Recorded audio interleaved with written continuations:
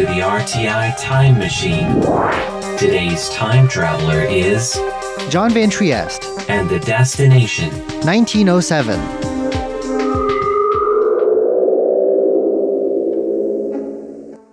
No history of Taiwanese art could be complete without Yang Sanlang. A man whose career spanned most of the 20th century, Yang was a Western-style painter of both great intensity and sensitivity. This was an artist who described painting as a battle. But this was also the man who said that colors live mysterious lives, and who always noticed the colors of things, even in moments of great personal danger. Today, much of Yang's work is on display in the Yang Sanlang Museum, located just outside of Taipei, in the area where the artist grew up. Joining us from the museum today to discuss Yang's life and work is the artist's son, Daniel Yang. Yang was born in 1907, just 12 years after Taiwan was brought under Japanese colonial rule. Japan by this point had absorbed much Western culture, including art, and it was through Japanese artists that Western painting filtered into colonial Taiwan. The work of one Japanese artist in particular had a life-changing impact on a teenage Yang Sanlang when he came across it face-to-face in a shop window. His interest in oil painting started when he was 13 years old, around 1920. On his way to his grade school, he saw in the show window of an art supply store a painting of Japanese artist called Shochiku Toho. The impact was so strong, and that is how his interest in oil painting took form. I really haven't seen the original of that painting. Of course, it's a Western-style painting at that time, and it's very new. Of course, Shotsuki was known to be an impressionist, so probably he was impressed with that kind of color. Yang decided to become an artist, but there was an obstacle: his father. If he was going to study art seriously, he'd need to leave home. Yang began working on a secret plan. My grandfather told my father that there was no way he can survive and make a living as an artist, and strongly asked my father to change his mind. But despite of his father's opposition, he secretly found part-time labor job and worked about 1 year and a half to save enough money for the third-class cargo ship, one-way ticket to Japan. And in his 15 years of age, March 5, 1922, he only told his elder brother and sneak out to head for Japan. Of course, at that time, it took 7 days to reach Japan by ship. On the second day, while he was sleeping at the bottom of the section of the ship, he heard a ringing bell, followed by a call from the staff of the ship, his name. And he received a telegram from his father saying, "Understand your determination. Do not worry. Study hard and become a great artist." That's where he gave my father a great encouragement. My father has saved this throughout his life, and each time he read that, he cried. At this time, Japan was a natural choice for a budding Taiwanese artist looking to study Western art. There was Japanese education in Taiwan, and by this point, Mr. Yang says, Japan was producing first-rate Western painters, masters in their own right. There are lots of Japanese artists at that time. Their painting, they are wonderful, not less than Picasso or Monet or something like that. In Japan, Yang flourished. Mr. Yang describes his father's early style and talks about a great honor bestowed on some of his work. As far as his painting goes, at that time, it tends toward yellowish-brown tone for an often subdued effect. My father spent a total of 7 years in Kyoto studying painting, but shortly afterward, he was selected 3 years in a row to exhibit and also become a formal member in the Shunyo exhibit.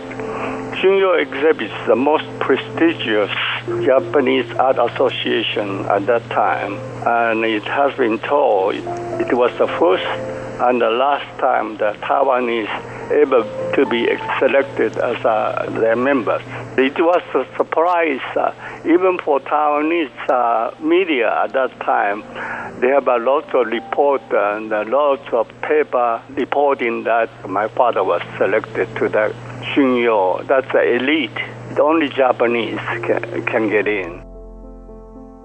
What were the paintings that won Yang such extraordinary recognition?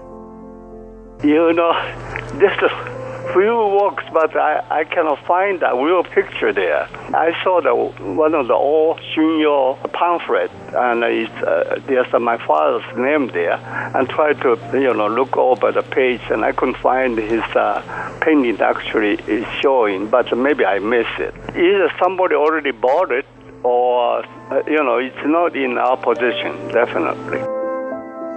Back in Taiwan, Yang won even more recognition, with works of his chosen for display in prestigious exhibitions like the Taiten, a regular expo of the best in Taiwanese art.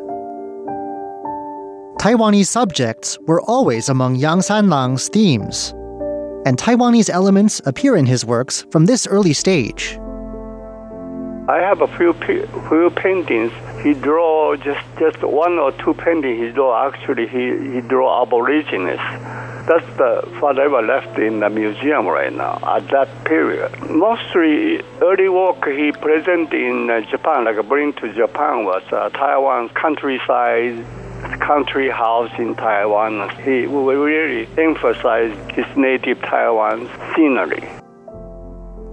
Despite the name Yang had made for himself as an artist, early in the 1930s, his young career hit a bump, and his disappointment sent him abroad once again. 1 year before he went to France in 1932, he failed to be selected to enter one of the prestigious art exhibitions in Taiwan. That inspired him to go to study in France. He felt the need to improve his style or see more. Definitely his decision was right.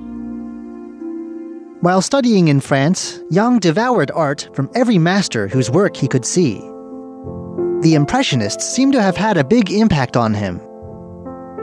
It's certain that he spent a long time soaking in the details of the masterworks he saw. Throughout his life, he could study a single painting for hours, just taking it all in. He obviously studied Corot, Monet, he likes Cézanne. Later on, all through his life, when I took him to the museum all over the world, he each time stay in every artist. Like each time he goes, it takes a whole afternoon just for like one or two paintings. He stand there and he watch and watch. Obviously, the excitement he found in seeing those impression artworks was great. After returning from France, he was strongly influenced by Impressionist style, yielding a brighter and richer choice of colors. Some have called Yang an Impressionist. But is this a label he would have agreed with? He could say, I'm not interested in following the new style. What he do is just catch the right moment of color and light to present what he thought. And that's definitely it's Impressionist thought, He doesn't say that, but I think he is an Impressionist. Back in Taiwan in 1934, Yang and a group of other leading Taiwanese artists joined together in forming the Taiyang Fine Art Association, a group promoting Western art that's still active today. In the decade or so that followed, turbulent times came to Taiwan. But Yang continued his work undaunted through the 1930s and 40s. Next week, we'll hear about his work during the Pacific War, as painting supplies became scarce. We'll also hear about Yang's escape from a government death squad during the 228 massacres, and about Yang's daring artistic response to the bloodshed. I'm John Van Trieste, and I hope you'll join me again next week for another journey